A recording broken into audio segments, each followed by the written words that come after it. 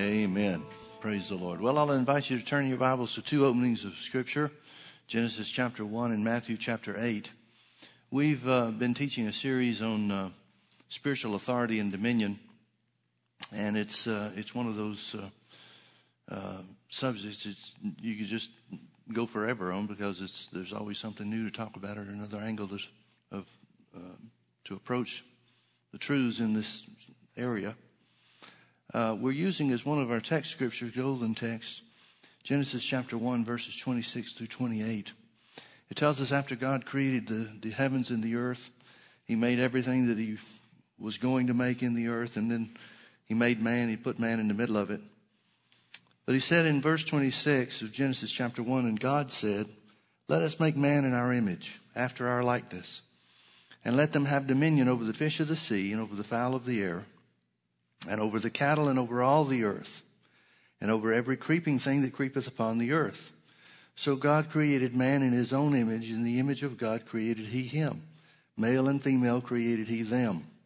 And God blessed them and said unto them, "Be fruitful and multiply, and replenish the earth, and subdue it, and have dominion over the fish of the sea, and the fowl of the air, and over every living thing that moveth upon the earth."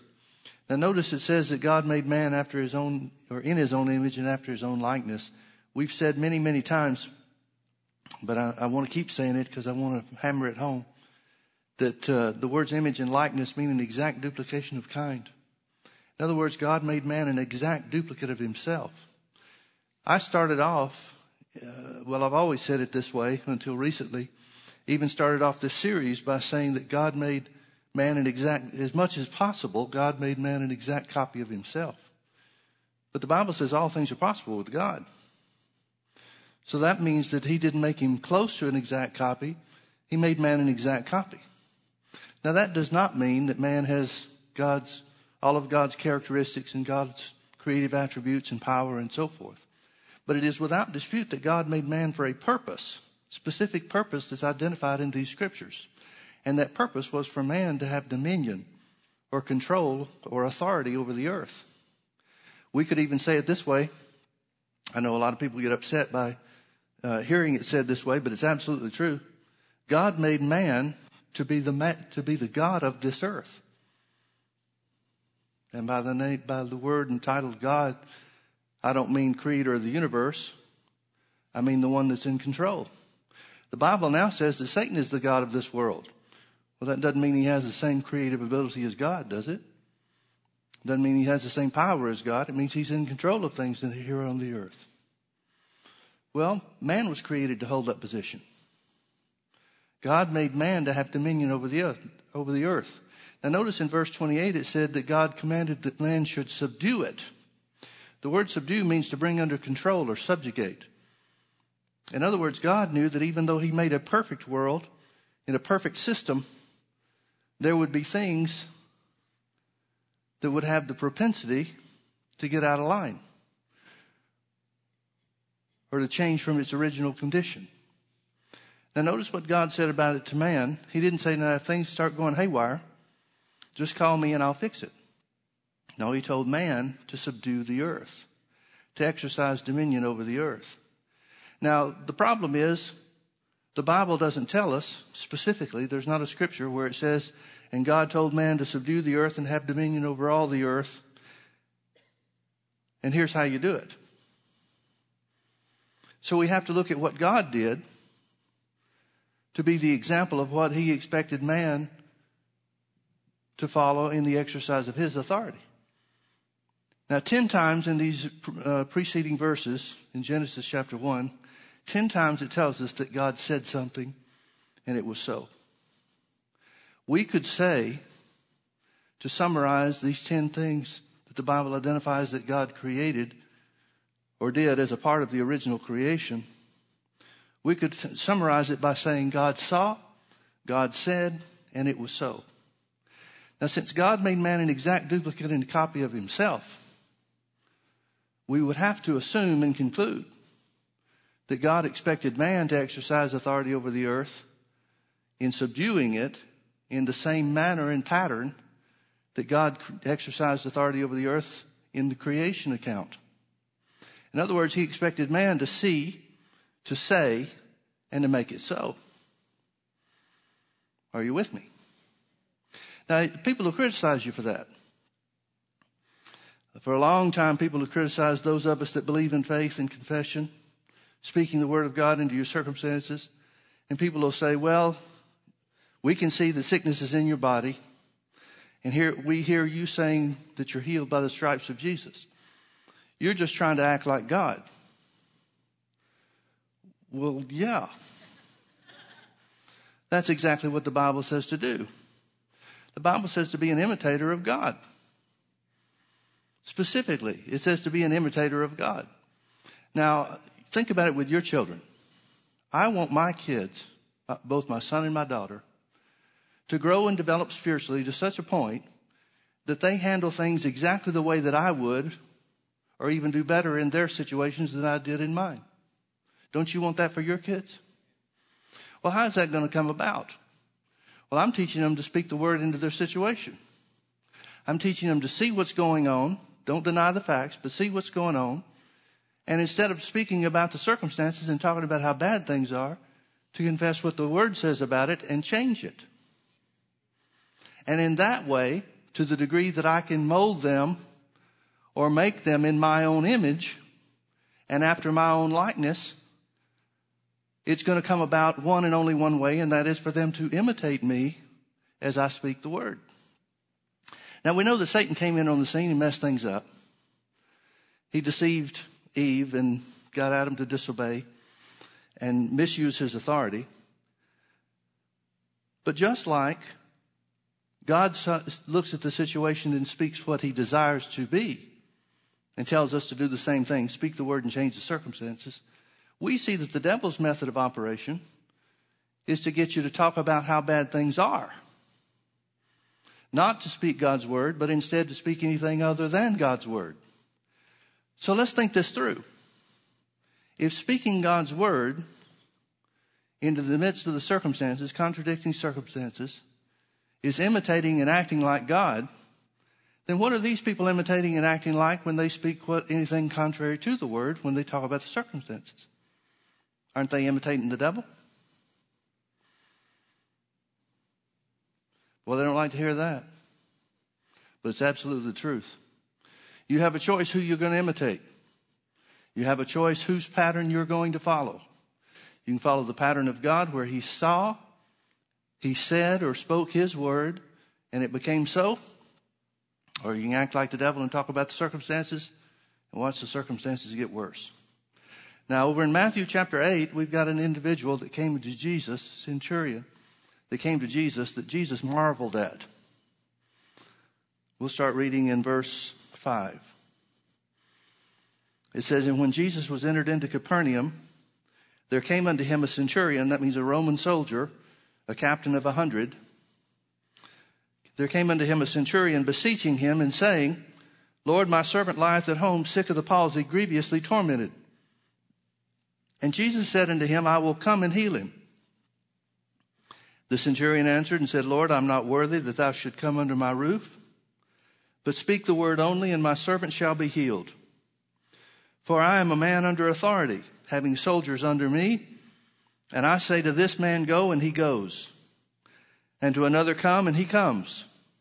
And to my servant, do this, and he does it. When Jesus heard it, he marveled. Please notice there's something about this that causes Jesus to be taken back. When Jesus heard this, he marveled and said to them that followed, verily I say unto you, I have not found so great faith, no, not in Israel.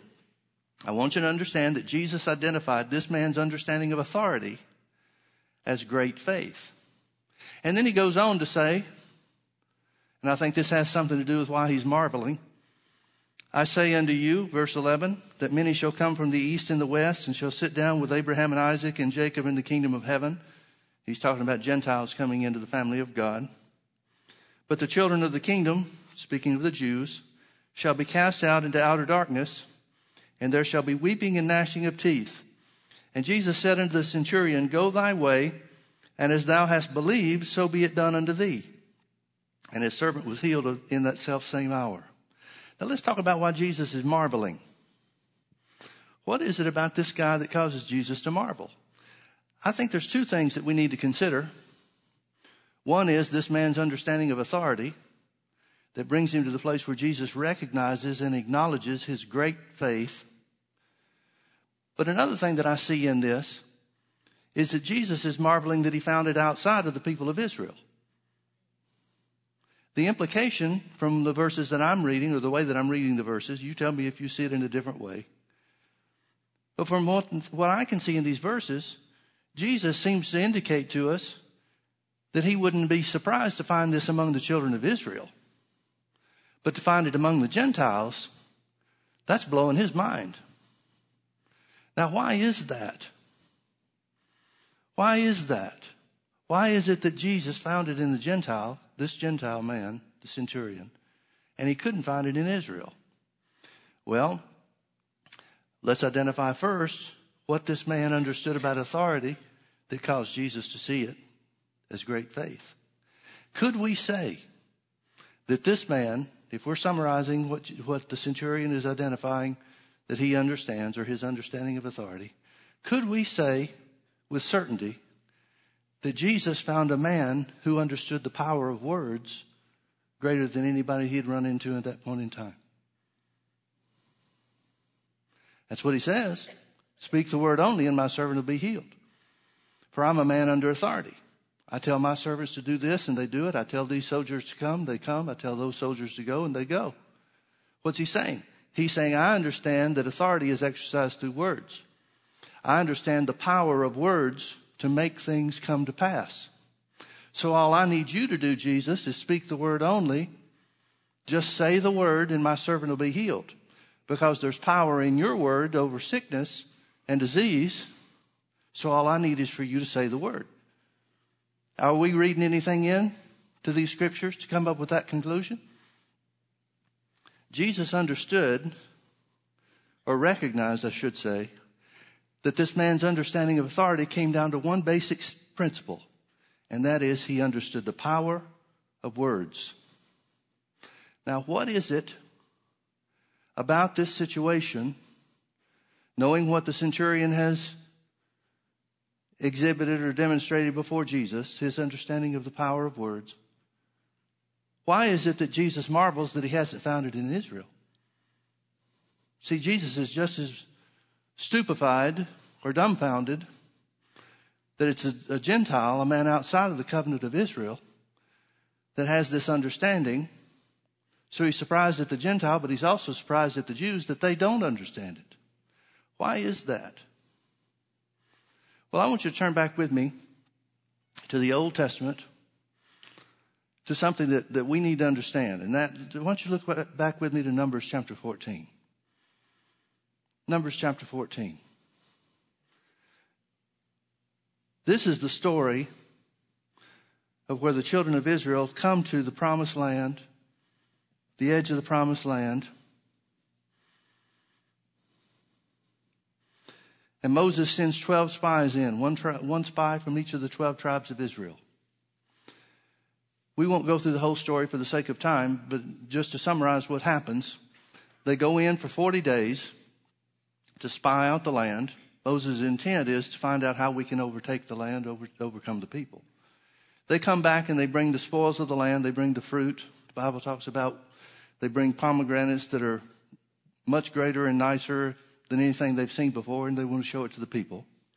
They bring back one cluster of grapes that they have to carry on a pole between two people. It's nothing like they've ever seen before. And so they didn't want to trust their description of it to the people. They want to show them themselves. So they come back and they say, this land is a land that flows with milk and honey, just like God said that it is. Everything God said about the land being fruitful is true. But we found people in there. Now, folks, if you go back through the history of what God has been speaking to Moses about the promised land, God told him from the beginning the Amalekites were there, and the Amorites were there, and the Canaanites were there. That should not have been a surprise to anybody. But they came back and they said the Canaanites are there, and the Amorites, and the Hittites, and the Jebusites, and more people than we can count. They're stronger than us, and we can't take the land. The Bible says that two of them, Caleb and Joshua, tried to still the people, calm everybody down and say, wait a minute. God's on our side. If we stick with him and with what he told us to do, if we stay in obedience to what he told us to do, he'll deliver us from all these people in the promised land, just like he delivered us from Pharaoh's army when he drowned them in the Red Sea. But the 10 of the 12 spies brought back what the Bible calls an evil report. Now, what was this evil report? Did they come back lying? Did they come back telling vulgar things? We think of lying, we think of cheating and stealing and lying and things like that as being evil. But they brought back a report of doubt. They very simply said, we can't do what God says we can do. We can't have what God says is ours. That's what the Bible identifies as an evil report. Notice they're taking sides, their words, by their words, with their words, they're taking sides against what God said. And the Bible calls that evil. Well, if the church world ever wakes up to that, that'll change a lot about us. So, the 10 spies, the ones bringing back the evil report, saying that taking sides against God and his word, saying that we can't take the land, they convinced the whole congregation. We don't know how many millions there were, but it's estimated that it was anywhere from 5 to 7 million people. Some estimates are higher, but those are the conservative numbers. And they convinced the whole of the congregation. The whole congregation lifted up their voice and began to weep. Caleb and Joshua are still trying to calm everybody down, saying, don't rebel against God. See, they understood what most people don't. They understood that when you take sides against God, you're rebelling against him. When you take sides against his word, when you say you can't have what God says you can have, or you can't do what God says you can do, they recognize that as rebelling against God. So they tried to keep the people from doing it, but the people wouldn't have any part of it. They gave in to the fears. They gave in to the descriptions of the enemy and the strength of their armies and the walls around the cities and whatever else the 10 spies described. Now, at this point in time, that brings us to Numbers chapter 14, where God says to the people through Moses, he's speaking to Moses on behalf of the people. And notice it says in verse, let's start in verse 27. This is the Lord speaking to Moses and Aaron. He said, how long shall I bear with this evil congregation? People that are always taking sides against my word, which murmur against me. I have heard the murmurings of the children of Israel, which they murmur against me. Say unto them, as truly as I live, saith the Lord, as you have spoken in my ears, so will I do unto you. Now, folks, please notice the phrase. There's a specific phrase in this verse that we overlook. We think it's in there just kind of for fluff, for God to say, I really mean this. But the phrase, as truly as I live, is the key phrase. Think about, how does God live? Well, he lives forever. So it literally means this is an eternal, unchanging law of God. Now, since it's an eternal law of God, it didn't just start that day. It's been in effect the whole time that man has been on the earth. This goes back to man, Adam and Eve in the Garden of Eden, being created to have dominion over the earth, to follow God's pattern, to speak in such a way as to exercise their authority. That's always been the law. It always will be the law of God. It's an unchanging law of God. One translation says it this way: it is the oracle of God. And the oracle of God means an unchanging law. So God says, say unto the people, make sure they know this. As truly as I live, the unchanging eternal law of God, still in effect today, as you have spoken in my ears, so will I do unto you. Now notice what he didn't say. He did not say, well, in the beginning, man was created to have authority. And his words really counted. But ever since Satan came on the scene and sin began to dominate the world and mankind, Satan is now the one with authority. Notice man did not lose his place of authority. See, I used to think that he did. I used to think that in order for Adam to stop being the God of this world or to have dominion over the earth, and for Satan to be the God of this world now, that man had to lose his authority. And I'd even look at scriptures like in Luke chapter 4, where Jesus was being tempted of the devil, and the devil showed him all the kingdoms of the world in a moment of time. And the devil said, I can give you this because it's been delivered unto me, and I can deliver it to whoever I want to. See, I used to look at that and think that, well, the devil must have authority over the kingdoms of the world. Well, he does. But the question that we should ask ourselves is, how does he? See, if you go back and read the Old Testament and read about the kings of Israel, most of them were wicked kings. But every now and then you'd have one in the list that would walk righteously before the Lord. Well, if the devil has authority over all the kingdoms of the earth, then how could there ever be a righteous king? See, the devil does have authority over the earth and the kingdoms of this world, the world system. But it's not because man can't come out from under his authority. It's because man is operating in deception and therefore disobedience. And that is always the pattern for the devil to follow. The same pattern that was in the Garden of Eden. Eve was deceived and it led to disobedience. In other words, Satan deceived them into misusing their authority, or using their authority in the wrong manner. How does Satan govern the kingdoms of this world today? By deceiving man to operate according to the circumstances in his flesh, so that he misuses his authority, or we could say it uses his authority in the wrong way, a way that's contrary to what God's original intent was. Outside of that, outside of deception that leads to disobedience, tell me what the devil has authority over.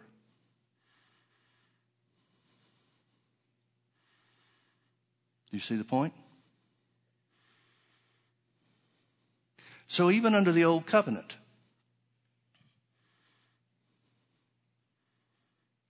God gave man information as to how he could exercise his authority by understanding the power of words. Can you see it? By understanding the power of words. So when Jesus gets over to Matthew chapter 8 and finds a centurion, a man that understands the power of words, I guess up to this point, he's the only one that Jesus has ever come across, or at least come across to that point. That point in time, I mean. That has an understanding of the power of words. And Jesus calls that great faith. Now, folks, has the definition of great faith changed from when Jesus was here on the earth to now? It has to be the same, doesn't it?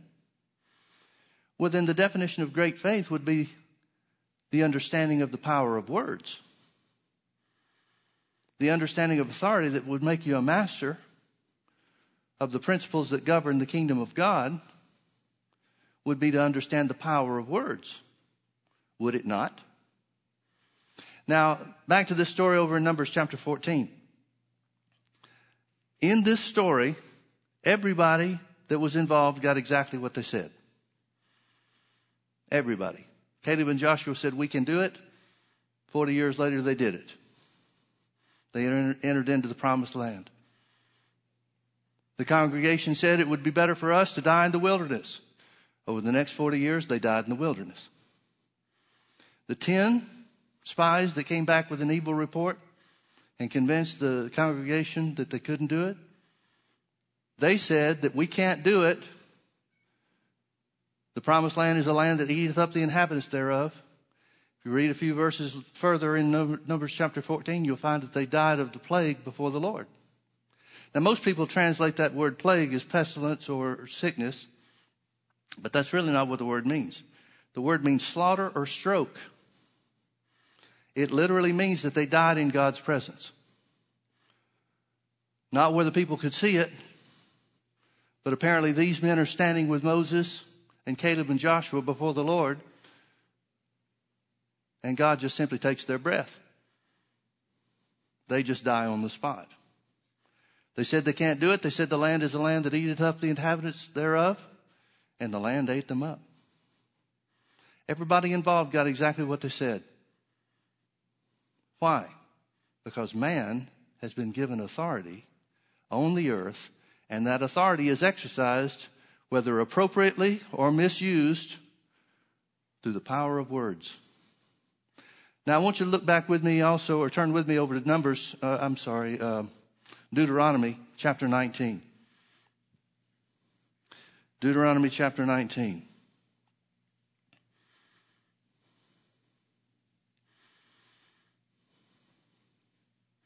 God is giving Moses different laws that concern the social order and such. And this is a law concerning witnesses. Now, in Deuteronomy chapter 19, verse 15, you'll recognize a familiar saying in this verse, or we kind of changed it around a little bit, but you'll recognize it. But this is a principle that God establishes for the operation of the social order. Now, does it make sense that God would give man a law to follow and he would break it himself? That would be operating unrighteously, would it? Another way to say this is that if God gives man a law, since it comes from God, if God is righteous, then it has to be a righteous law. Well, then if God violates a righteous law, that makes him unrighteous. You see where I'm coming from? So notice the law that God establishes. Deuteronomy 19, verse 15. One witness shall not rise up against a man for any iniquity or for any sin, in any sin that he sinneth. At the mouth of two witnesses, or at the mouth of three witnesses, shall the matter be established. We usually say it this way: in the mouth of two or three witnesses, let every word be established. But this is where this principle comes from. It's a righteous law that God established for mankind. Now, the word established is interesting because it literally means to rise up, to accomplish, to make good, or something to that, or to raise up. Something to that effect. There's a lot of different ways that it can be translated, but primarily it's used talking about the accomplishing or the making good of something. And God uses it, or the Bible uses it in the Old Testament, more often talking about the covenant than any other thing. God said, for example, to Noah before the flood, he said, I will establish my covenant with you. After the flood, he said to Noah, I will establish my covenant with you now. He established the covenant with Abraham. He established the covenant with Israel. We're right there in chapter 19. Look back to chapter 18. Here's a verse of scripture you're probably familiar with. Deuteronomy 18, verse 8.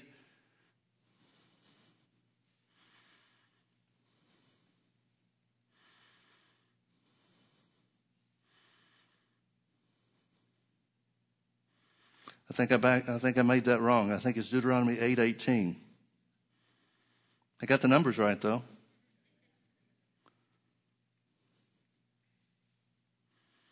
Deuteronomy 8:18 says this: But thou shalt remember the Lord thy God, for it is he that giveth thee power to get wealth, that he may establish, accomplish, make good his covenant, that he sware unto thy fathers, as it is this day. In other words, the Bible is saying the way you make something good is to have two or three witnesses. The way you accomplish something is to have two or three witnesses. With that in mind, notice Isaiah 55, verse 11.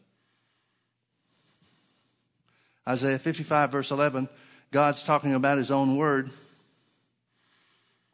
And he says, So shall my word be that goeth forth out of my mouth. It shall not return unto me void, but it shall accomplish, or be established, in that which I please, and it shall prosper in the thing whereunto I sent it. Now, you know as well as I do that the Bible says in a number of places that forever, O Lord, thy word is settled in heaven. In other words, as far as God is concerned, in the realm in which he has authority.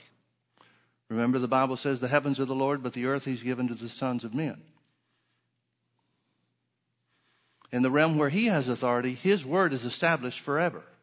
It's an eternal accomplishment. But notice God says that the word doesn't work just because he says it. It says, my word shall not return unto me void. It's a given and understood fact that God's word goes out with power from his mouth, from his lips. When God speaks, the word is powerful, quick and powerful, and sharper than any two-edged sword, the Bible says. But the word doesn't work for you just because God spoke it. The word works for you because you speak it. Remember, the eternal law of God is, according as you have spoken in my ear, so will I do unto you.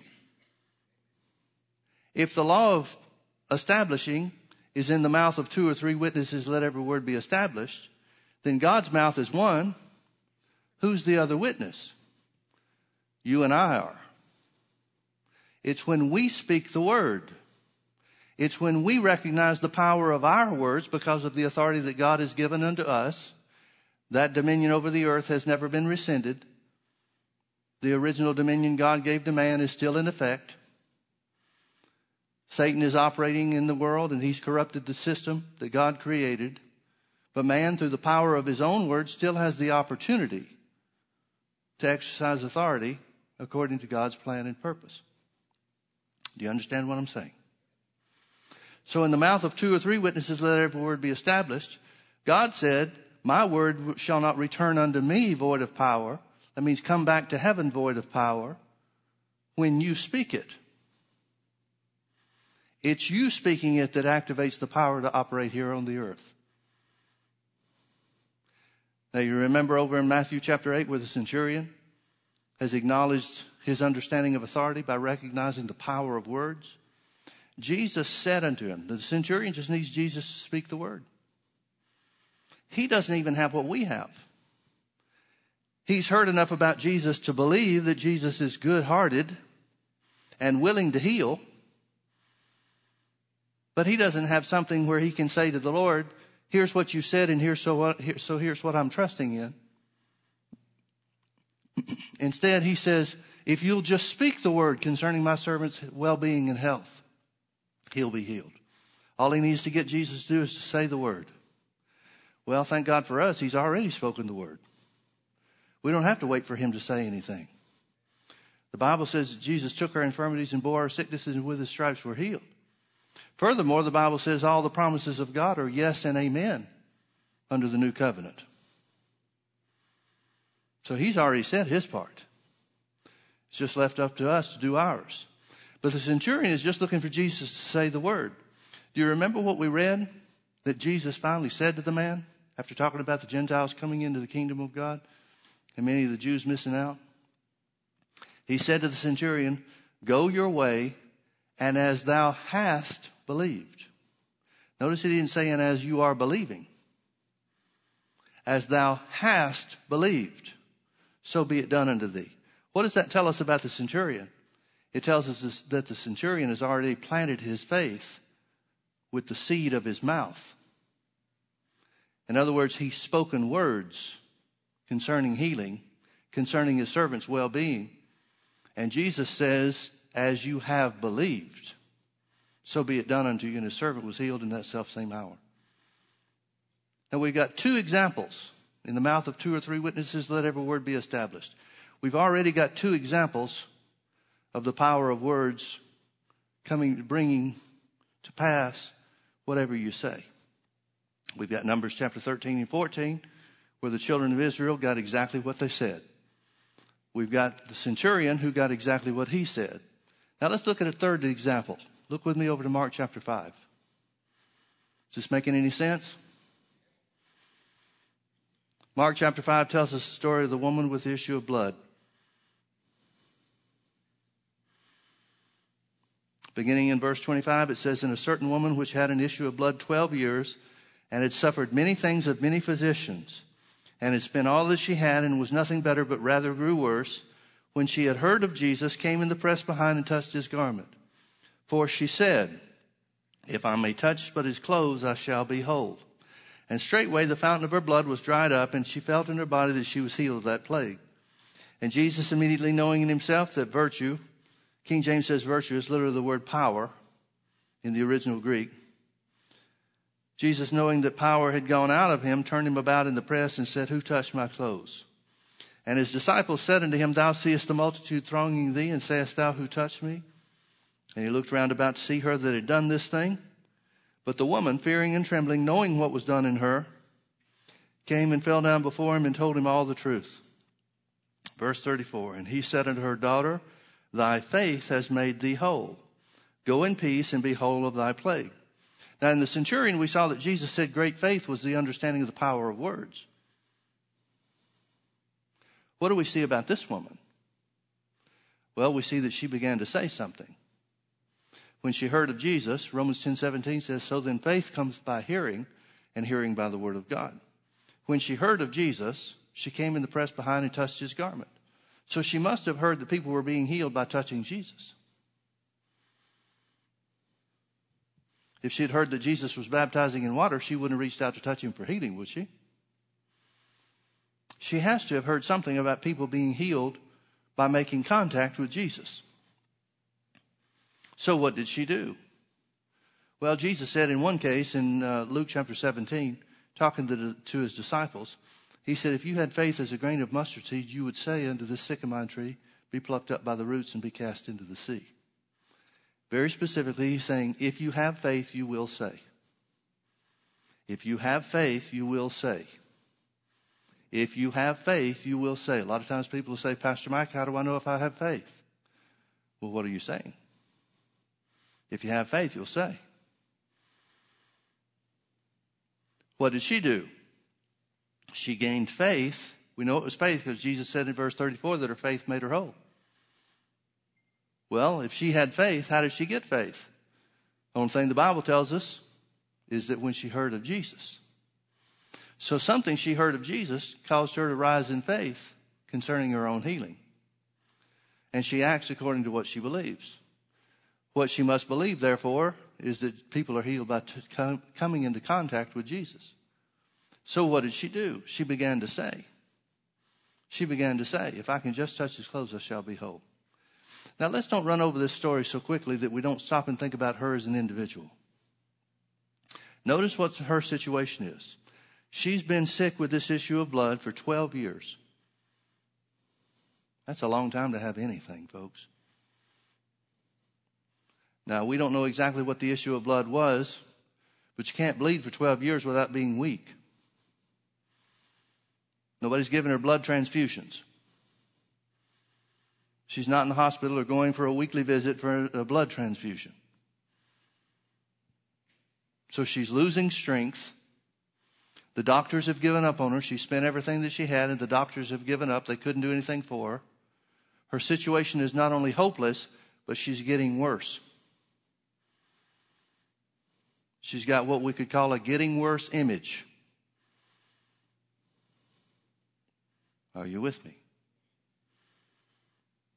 This is a dire and critical condition. We don't know how close to the point of death she is, but we know that this will eventually result in her death. That's her future, to die of this condition.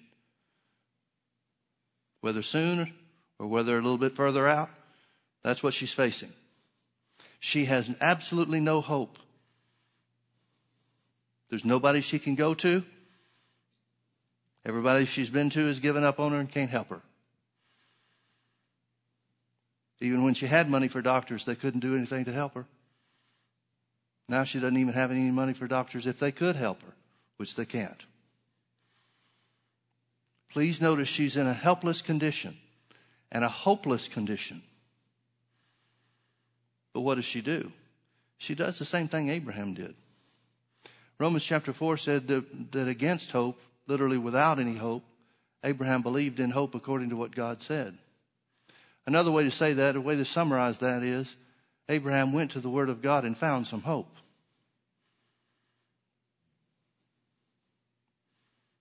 That's what she did. Jesus was the Word made flesh. When she heard of Jesus, she's hearing of the Word of God made flesh. So what does she do? She begins to say, if I can just touch his clothes, I shall be whole. Now, the fact that she began to say that, what does that tell us about her image? What does that tell us about what she imagined or what she saw herself? She had to see herself changing. She had to see herself reversing the condition. She had to begin to see herself well. That's what words do, folks. They paint pictures in our mind. Remember in the Old Testament, the story of the Tower of Babel? The Bible says that the people came to a certain place, the plain of Shinar, and they said, the King James says, go to, let us make mortar and brick and build us a tower and make a name for ourselves. Go to is a obscure phrase that means nothing to us. But in the ancient world, it indicates that they began to describe what they wanted to do. Now, folks, let's consider that for a minute. There are some of you here that don't know what kind of car I drive. But if I gave you enough detail about my car without ever having seen me drive it, without ever having witnessed what kind of car I have or anything else, you could go out in the parking lot and find my car if I give you enough specific detail. The same thing's true about yours. You could describe your car well enough so that I could find it in the parking lot without ever having seen you drive it or ever having any knowledge about your car other than what you tell me. Words paint pictures. That's why words are powerful. So that's what go to means. Like I said, it's an obscure meaning for us, but when we understand it, it has relevance. So they began to describe this tower that they wanted to build toward heaven. Now, the point is not that they're trying to reach heaven, literally heaven where God's throne is. The point is they're trying to make a name for themselves. They're trying to raise themselves up as gods of the earth. So what does God do? God comes down and says, this is a problem. Because since they are all speaking the same language, since they're all in agreement on the detail of what they want to accomplish, nothing that they've imagined will be withheld from them, the scripture says. Now, folks, these are not full gospel businessmen. These are not Bible reading men. These are devil worshipers.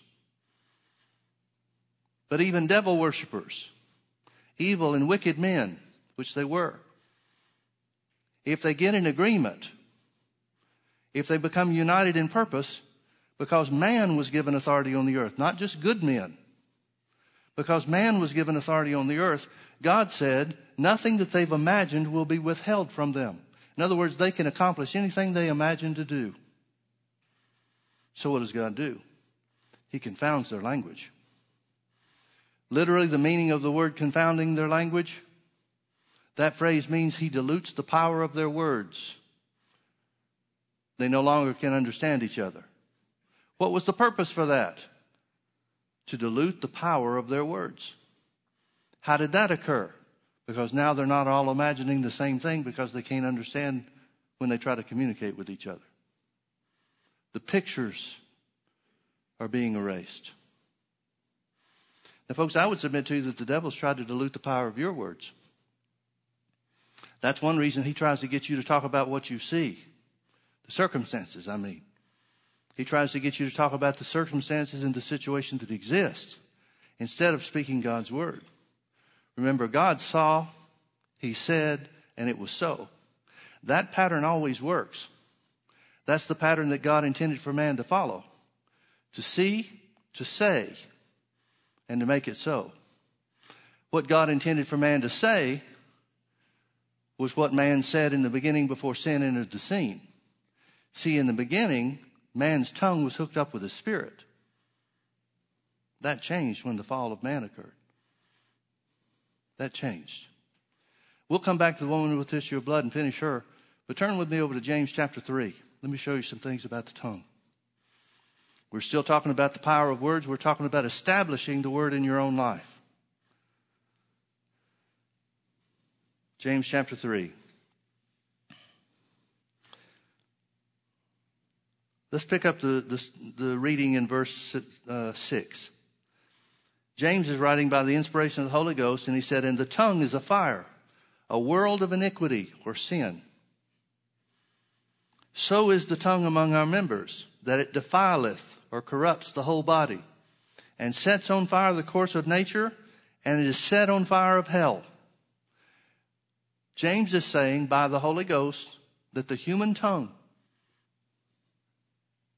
sets on fire the course of hell, or brings to pass hell's intentions. But now wait a minute. That's not the way the tongue was intended to be.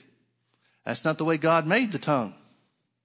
After God makes man on the sixth day, he looks at everything that he made, including man, including his ability to speak, looked at it and saw that it was very good. Well, what happened to change the tongue from being very good to be full of deadly poison and set on fire by the course of hell? What happened? Folks, this is part of Satan's deception. When Satan came to Eve and said, God knows that if you eat of the tree of the knowledge of good and evil, you'll be like gods. That's a half-truth. What he didn't tell them was that they'd lose control of their tongue. Now, why is that important? Because the tongue was the means whereby man was to exercise his authority and dominion over the earth. When God talked with Adam in the cool of the day, walked with him in the garden and talked with him in the cool of the day, Adam had to be talking from his spirit. His words were a byproduct of spiritual knowledge and spiritual revelation. He's not talking just out of his mind. Now, your mind can cooperate with your spirit. There's no question about that. But from the time that man fell in the Garden of Eden, man's tongue has been dominated by his thoughts. And those thoughts receive information from the five physical senses and not from the spirit. So now that man has fallen in the Garden of Eden, his tongue is no longer connected to his spirit. It's connected to his flesh and the thoughts that result from the five physical senses that his flesh communicates. That's why James says that in its fallen state, the tongue is a world of iniquity. It sets on fire the course of hell. He goes on and says some other pretty nasty things about the tongue. Verse 7, he says, for every kind of beast and of birds and of serpents and of things in the sea is tamed. Man has tamed every other animal on the face of the earth through his natural ability. But the tongue, verse 8, but the tongue can no man tame with his own natural ability. It is an unruly evil full of deadly poison. Now, folks, here's one of the things that people say, or people question. They say, well, what is it about that baptism of the Holy Ghost and speaking in tongues? What good is that? It hooks your tongue back up with your spirit. It's of great importance because it's a means of hooking your tongue back up with your spirit. Now, let's back up to some of the previous verses where James starts talking about the tongue. Verse 2, he says, for in many things we offend all. The word offend is the word stumble. If any man offend or stumble not in word, the same is a perfect man and able also to bridle the whole body. The word bridle means to control. James is saying by the Holy Ghost, he's saying if you can learn to control your tongue because of the power of words, if you can learn to control your tongue, you can control your whole body. If you can learn not to stumble, not to err, not to transgress in your words, now we would understand that to mean speak something contrary to God's word. That's how you become a perfect man or a woman. By speaking the word only. By refusing to speak anything contrary to God's word. Now, you know as well as I do, that's impossible for the unsaved man. It's hard enough for us when we're saved and filled with the Holy Ghost and begin to renew our minds to the word. It begins to be a process. But it sure doesn't happen overnight, does it? He goes on talking about the tongue and the importance of the tongue. Verse 3, he said, behold, we put bits in the horses' mouths that they may obey us, and we turn about their whole body. Well, nobody's got the strength of a horse to make him do what they want him to do in their own power and in their own ability. So what do? We put a bit in their mouth. What does a bit in the mouth of a horse do? It puts pressure on the tongue. Now, if you're riding a horse and the horse decides it wants to go a certain way, there was one year my dad bought my brother and I horses for Christmas. The problem is he had to keep them so far away they got wild. We rode them once and they were great, and then by the time we got back out there, they went wild and didn't want to put a saddle on them, or didn't want to saddle on their backs and that kind of stuff. Well, we got this little horse, this little pony of mine, saddled up, and I jumped on the back, and I'm ready to go. Well, the problem is the horse wanted to scrape me off. So he ran straight for the forest. He scraped me off on every tree he could get close to. Well, what happens when your life starts going out of control like that? If you've got a bit in the horse's mouth, you can control his body. You can change directions by putting pressure on the tongue. You can change the direction of your life by putting pressure on your own tongue. Spiritual pressure on your own tongue will change the course of your life. And it comes back to the same principle because of the power of words. The power of your tongue is that which is the exercise of your authority. The Bible says life and death is in the power of the tongue. You choose. He goes on and gives us another example. He talks about these ships, these great ships. Well, there are some big ones, 250,000 ton ships. Behold also the ships which though be so great and are driven of fierce winds, yet they are turned about with a very small helm or rudder, whithersoever the governor or captain listeth, he decides. So what happens? This huge ship is going through the water. The captain decides we need to change course. So what does he do? He sets a new course. What does the new course do? It turns a real small rudder on the back of the ship, small in comparison to the size of the ship. Does the ship turn immediately?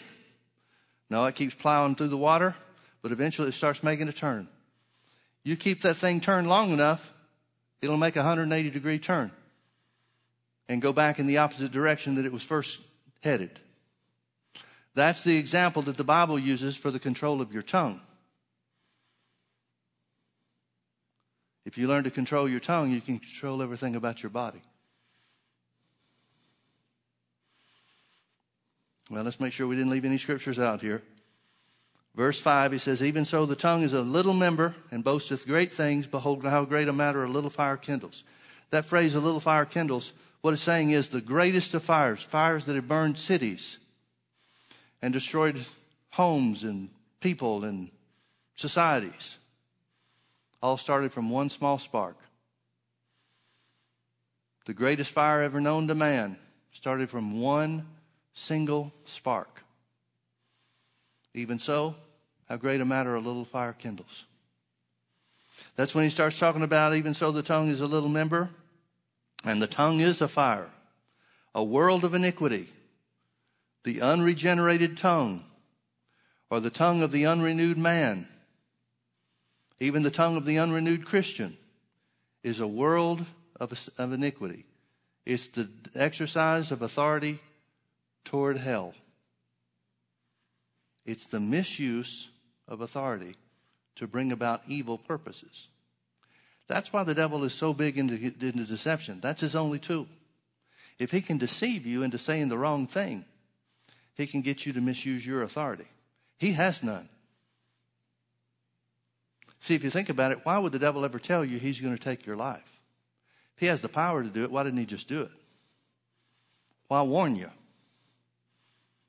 Is he trying to get you on your guard? No, he's trying to make you afraid and take sides against God's word and agree with him to misuse your own authority to bring about the very things that you don't want to take place. Back to Mark chapter 5. We'll close with this. Back to the woman with the issue of blood. When she had heard of Jesus, she came in the press behind and touched his garment. For she said, she came because she said, her saying created an image in her of being well, of being released from this infirmity, this 12 years of issue of blood. For she said, if I may touch but his clothes, I shall be whole.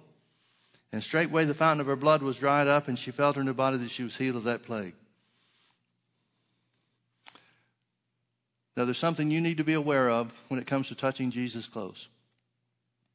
Jesus is operating as a high priest unto God. In this respect, not the high priest of Israel. That was an office that he did not stand in. But he's operating as a priest before God in this respect. He's administering from God to the people. and from himself as a representative of the people back to God.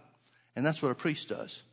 Now, if you go to the Old Testament and find how the priest was supposed to be dressed, you remember the Bible tells us that Jesus had a garment, a cloak that was of great value, so much so that when the time came for him to be crucified, the Roman soldiers saw that it was too nice to split and divide between them, so they gambled for it. Folks, if Jesus was a homeless beggar, they wouldn't have gambled for his clothes. If he was what the church world portrays him to be while he was here on the earth, well, the Son of Man has nowhere to lay his head. The Bible tells us Jesus had a home. The Bible tells us Jesus was responsible for the care of his mother and brothers and sisters. Furthermore, the Bible tells us that there were about 120 to 150 people that traveled with Jesus all the time, that he was responsible for their care and feeding them and so forth. He was not some homeless beggar. When the time came to feed the 5,000, the disciples came to Jesus and said, we don't have anything to eat or to give them to eat. It's been 3 days they've been with us in the wilderness. Jesus said, you give them something to eat. Their question was very simple. It was a simple one. It made sense. He said, where would we buy enough food for all these people?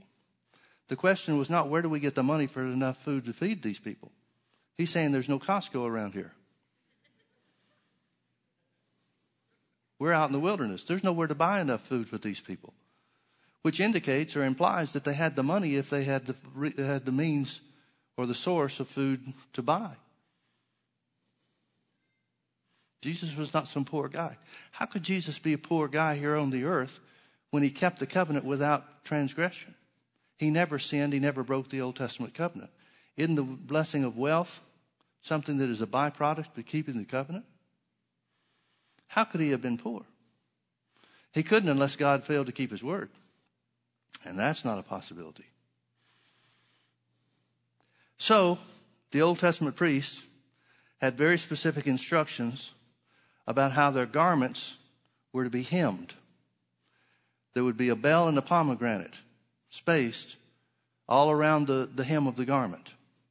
Now, this bell and pomegranate served a couple of purposes. The bells served the purpose of making sure that the guy was still alive when he was in the presence of God. If he messed up, he'd fall dead, and they had a rope tied around his ankle. And so if he fell dead, if the bell stopped ringing, they just started dragging him out. Somebody else went in and took his place. That'd be a great job, wouldn't it? The second one in. But more importantly, the pomegranates represented the covenant.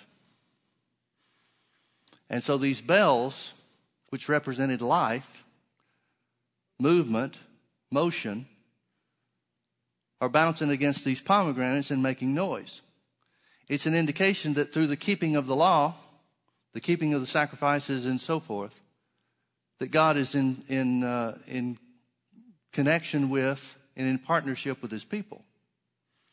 Well, the Bible says in Malachi chapter 4, I think it's verse 2, speaking of Jesus, that when the Son of Righteousness arises, he'll have healing in his wings. That word wings is the Hebrew for the garment, the hem of the garment. So when this woman says, if I can just touch the hem of his garment, it's an indication that she recognizes that he is from God and that the hem of his garment represents the covenant blessing of healing and health. So what does she do? She finds her hope in what she hears of Jesus healing the sick. So she begins to say, we don't know how long she said it. We don't know how long it was between the time that she heard of Jesus and got to a place where she could get to him. But she began to say, if I can just touch his clothes, I shall be whole. If I can just touch his clothes, I shall be whole. She fights through the crowd, musters up whatever strength was necessary at great personal risk, because this issue of blood is the equivalent of leprosy as far as uncleanness. And she would be required by Jewish law that if she came where a crowd of people were, she would have to cry out, unclean, unclean. Then there were two options that the people could undertake. One is they could get out of her way and let her go where she wanted to go. The other is they could start to throw stones at her and chase her away. She violates the traditions of the law because of her faith. She fights through the crowd, reaches out and touches the hem of Jesus' garment, and Jesus immediately feels power go out of him. Now, isn't it a good thing to know that Jesus had enough power for her? Here's my question. Is she the only sick person in that crowd? If so, then why is everybody reaching out to trying to touch him?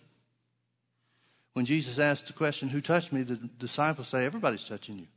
Everybody's bumping up against you. Everybody's touching you, trying to get something from you. Jesus had the power of God in sufficient measure to help and to heal everybody in that crowd. But there was only one person in the crowd that we have any evidence of that reached out in this thing called faith.